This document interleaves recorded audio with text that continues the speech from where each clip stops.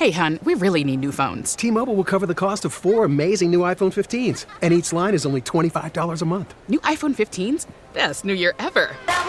Get 4 iPhone 15s on us with eligible trade-in when you switch to T-Mobile.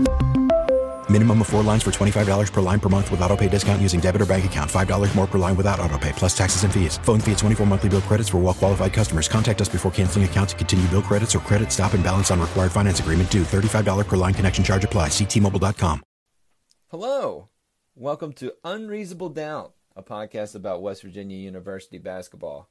I'm Josh Witt. Postseason episode 2.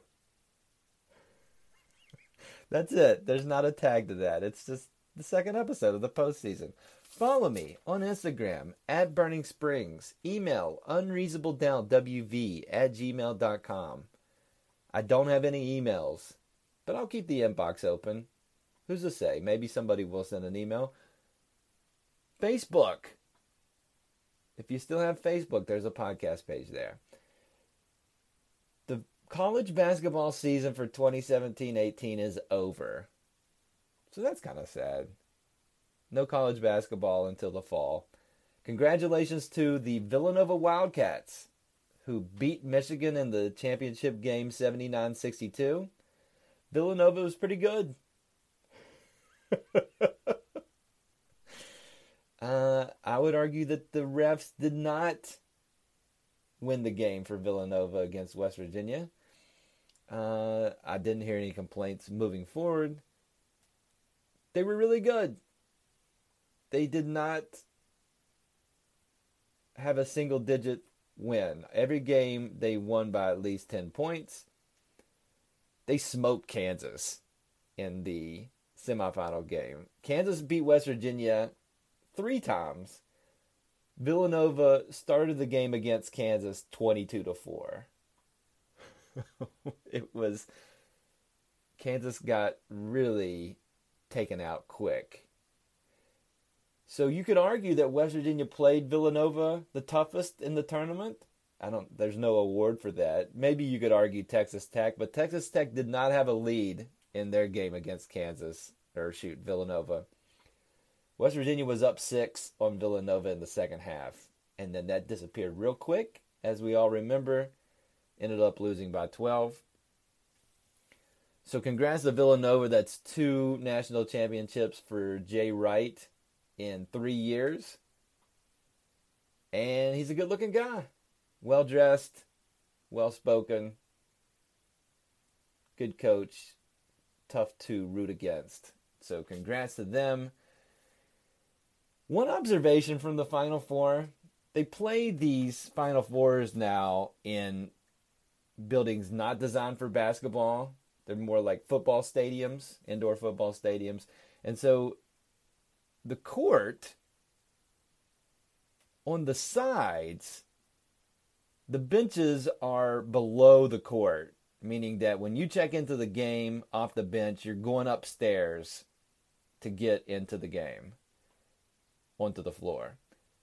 So the big German guy for Michigan in the semifinal against Loyola Chicago, he took a dive off said stage.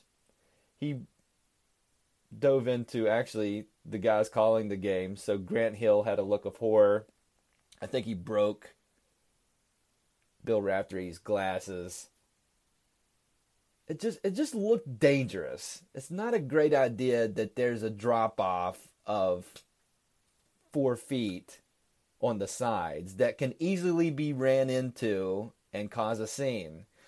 So listen, NCAA, 2 options here. Either make it safe, okay, and don't have a cliff on the sides of the court, or own that it's dangerous and make it even more dangerous. Let's just ump the stakes here. Instead of having just at 4 feet, let's start the game at 4 feet and have the court rise like a platform during the game. So by the end of the game, let's say you're 10 feet in the air, and really make it almost like like The Running Man. That's an old movie that I haven't seen in a while. But just make it a sense of danger. own it. If you're going to make it exciting in that way, do it in an exciting way if we're not worried about safety, okay? I would prefer that you just make it safe, but I'm not against making it more exciting. But congrats to Villanova. Random thoughts coming up. Random thoughts for this episode. Some WVU news to share. Javon Carter has won multiple National Defensive Player of the Year awards. So congrats to him. He is going to graduate next month and will be in the NBA Draft. I think he'll be drafted most likely in the second round, late. He might go undrafted. Either way, he's going to be on an NBA roster, and so we'll get to watch him in NBA Summer League, where he can make an impression, see if he can get on an NBA roster. I think the chances are good that he can make a roster. I'm looking forward to seeing him in Summer League, see how he does. A couple of other WVU players are testing the NBA draft waters. They are declaring for the draft, but they're not hiring an agent. So what that means is the NBA can give them some feedback, let them know a range of where they might get drafted or maybe not get drafted. And based on that feedback and knowledge, if they want to back out of the draft and go back to school, they can. The deadline is next week, April 10th. So we'll know fairly soon on whether guys are going to stay or leave. And so 2 guys from the team have decided to test the NBA draft waters. One is Issa Ahmad.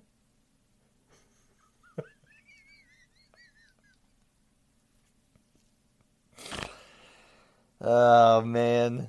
Oh, I'm sorry. I was thinking about a joke from earlier. I'm not laughing at Issa. The other player is Sagaba Konate. Lovable knucklehead, declaring for the NBA draft. What is the NBA comp for Sagaba Konate? Who would he look like if he makes the NBA? And I had a hard time with that because he's undersized shot blocker. So at first my mind went to Theo Ratliff, who played with those Iverson teams in the early aughts. But I looked, he was 6'10". So he's 2 inches taller than Konate and definitely more athletic than Sagaba Konate. So then my mind went to, and this is showing my signs of age, former Indiana Pacer and Toronto Raptor Antonio Davis. Do you remember Antonio Davis? His brother Dell Davis played in the NBA. They were on the same Pacers team as Reggie Miller and those guys, Jalen Rose. But Antonio Davis, 6'9", and what compared in my head Davis to Konate is the mid-range game. Antonio Davis could make consistently a 14-footer. And Konate showed signs that he can do that. Now, in 2018, there's not a lot of guys that are getting paid for their mid-range game besides LaMarcus Aldridge, and he's way taller and better than Konate. So I don't know how that translates now. Konate is much better defensively, or projected to be better defensively than Antonio Davis. So we'll see. Antonio Davis was a one-time All-Star. So that's a pretty good comparison for me, for Konate. Do I think Konate will stay in the draft? I don't think so. I think he'll get some feedback and know what to improve on and what to work on for his junior year. Obviously, for the modern NBA, Konate's got to build his range as far as his jump shot. So, are you ready for Konate threes next year? I'm not. That would be maddeningly frustrating. but he's got to be able to shoot threes in today's NBA, especially if he's 6'8". And he's got to get even better at rebounding. Like Kenneth Faried level of rebounding in college is what Konate needs to get to be an NBA draft prospect. So I think he can improve, but I think he'll be back. Will Issa Ahmad come back to the team? I have a feeling he's going to come back as well. But if either one of them do not come back, I'm not going to feel bad, and I'm going to wish them well. Who would fault somebody for being able to start their career as soon as possible? And so these guys' career, what they want to do in life is basketball. And so maybe it might not be the NBA. Maybe a foreign team will offer them a decent amount of money to play basketball. Why would you turn that down? And why would you feel bad that somebody would take that opportunity? You'd only feel bad selfishly because you want your college team, where they don't get paid, besides they do get a scholarship, but they don't get paid to play for the Mountaineers. But it would make the Mountaineers better if they stayed. That's the only reason you can go to, and that's not a good reason to tell somebody don't get paid to play basketball. So, that being said, I think both Konate and Ahmad will return to the team next season. Final thoughts coming up. Final thoughts for this episode. In other WVU news, found out from Bob Huggins this week that Lamont West played the second half of this season with a torn ligament in his wrist. So he's going to have surgery in the offseason. He should be good to go for his junior year. That may explain issues with Lamont West kind of falling out of the spotlight and not shooting the ball well. But that's understandable if, there's a torn ligament in your wrist. I'm not good at shooting a basketball, but one of the key parts of your body that's used for shooting a basketball is the wrist. Another part that's very instrumental in the jump shot is the shoulder. And so many players play through injury and you don't even know it. But I mentioned the shoulder because it makes me think, this Lamont West news, it makes me think of Joe Mazulla. You remember Joe Mazulla? Helped the 2010 Mountaineers make it to the Final Four. 2 years before that, helped West Virginia beat Duke in the NCAA tournament. That guy played with one shoulder, and it was crazy.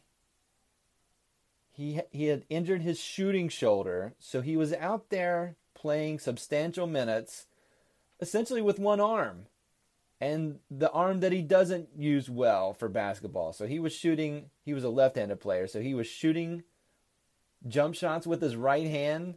When he'd get fouled, he would shoot free throws with his right hand. He wasn't as good with his right hand as his left, but yet he was playing minutes for WVU. Huggins put him out there. And so collegiate athletes, professional athletes, a lot of them are crazy. Because I, for one, would not play. If I had a sinus infection, I'm doubtful for the game. If I have a cut if I got a paper cut, a substantial paper cut between the thumb and pointy finger, I am questionable for tonight's game. But these guys and ladies, they play through pain. So props to them. You're definitely less of a wimp than I. That's it for this episode of Unreasonable Doubt. I'm not going to plug all the ways you can listen to this podcast. I will mention that April is Autism Awareness Month, which is important to me. My youngest daughter has autism.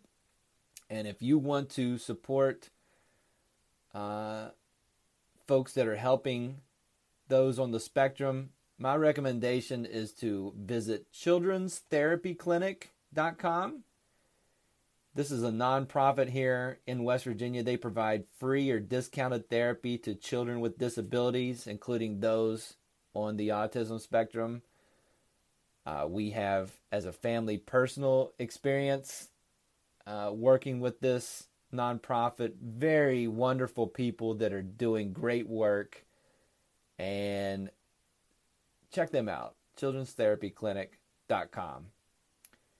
Until the next episode of Unreasonable Doubt, I'm Josh Witt.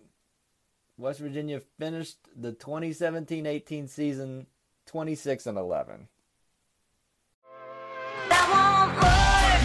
T-Mobile has invested billions to light up America's largest 5G network, from big cities to small towns, including right here in yours. And great coverage is just the beginning. Right now, families and small businesses can save up to 20% versus AT&T and Verizon when they switch. Visit your local T-Mobile store today.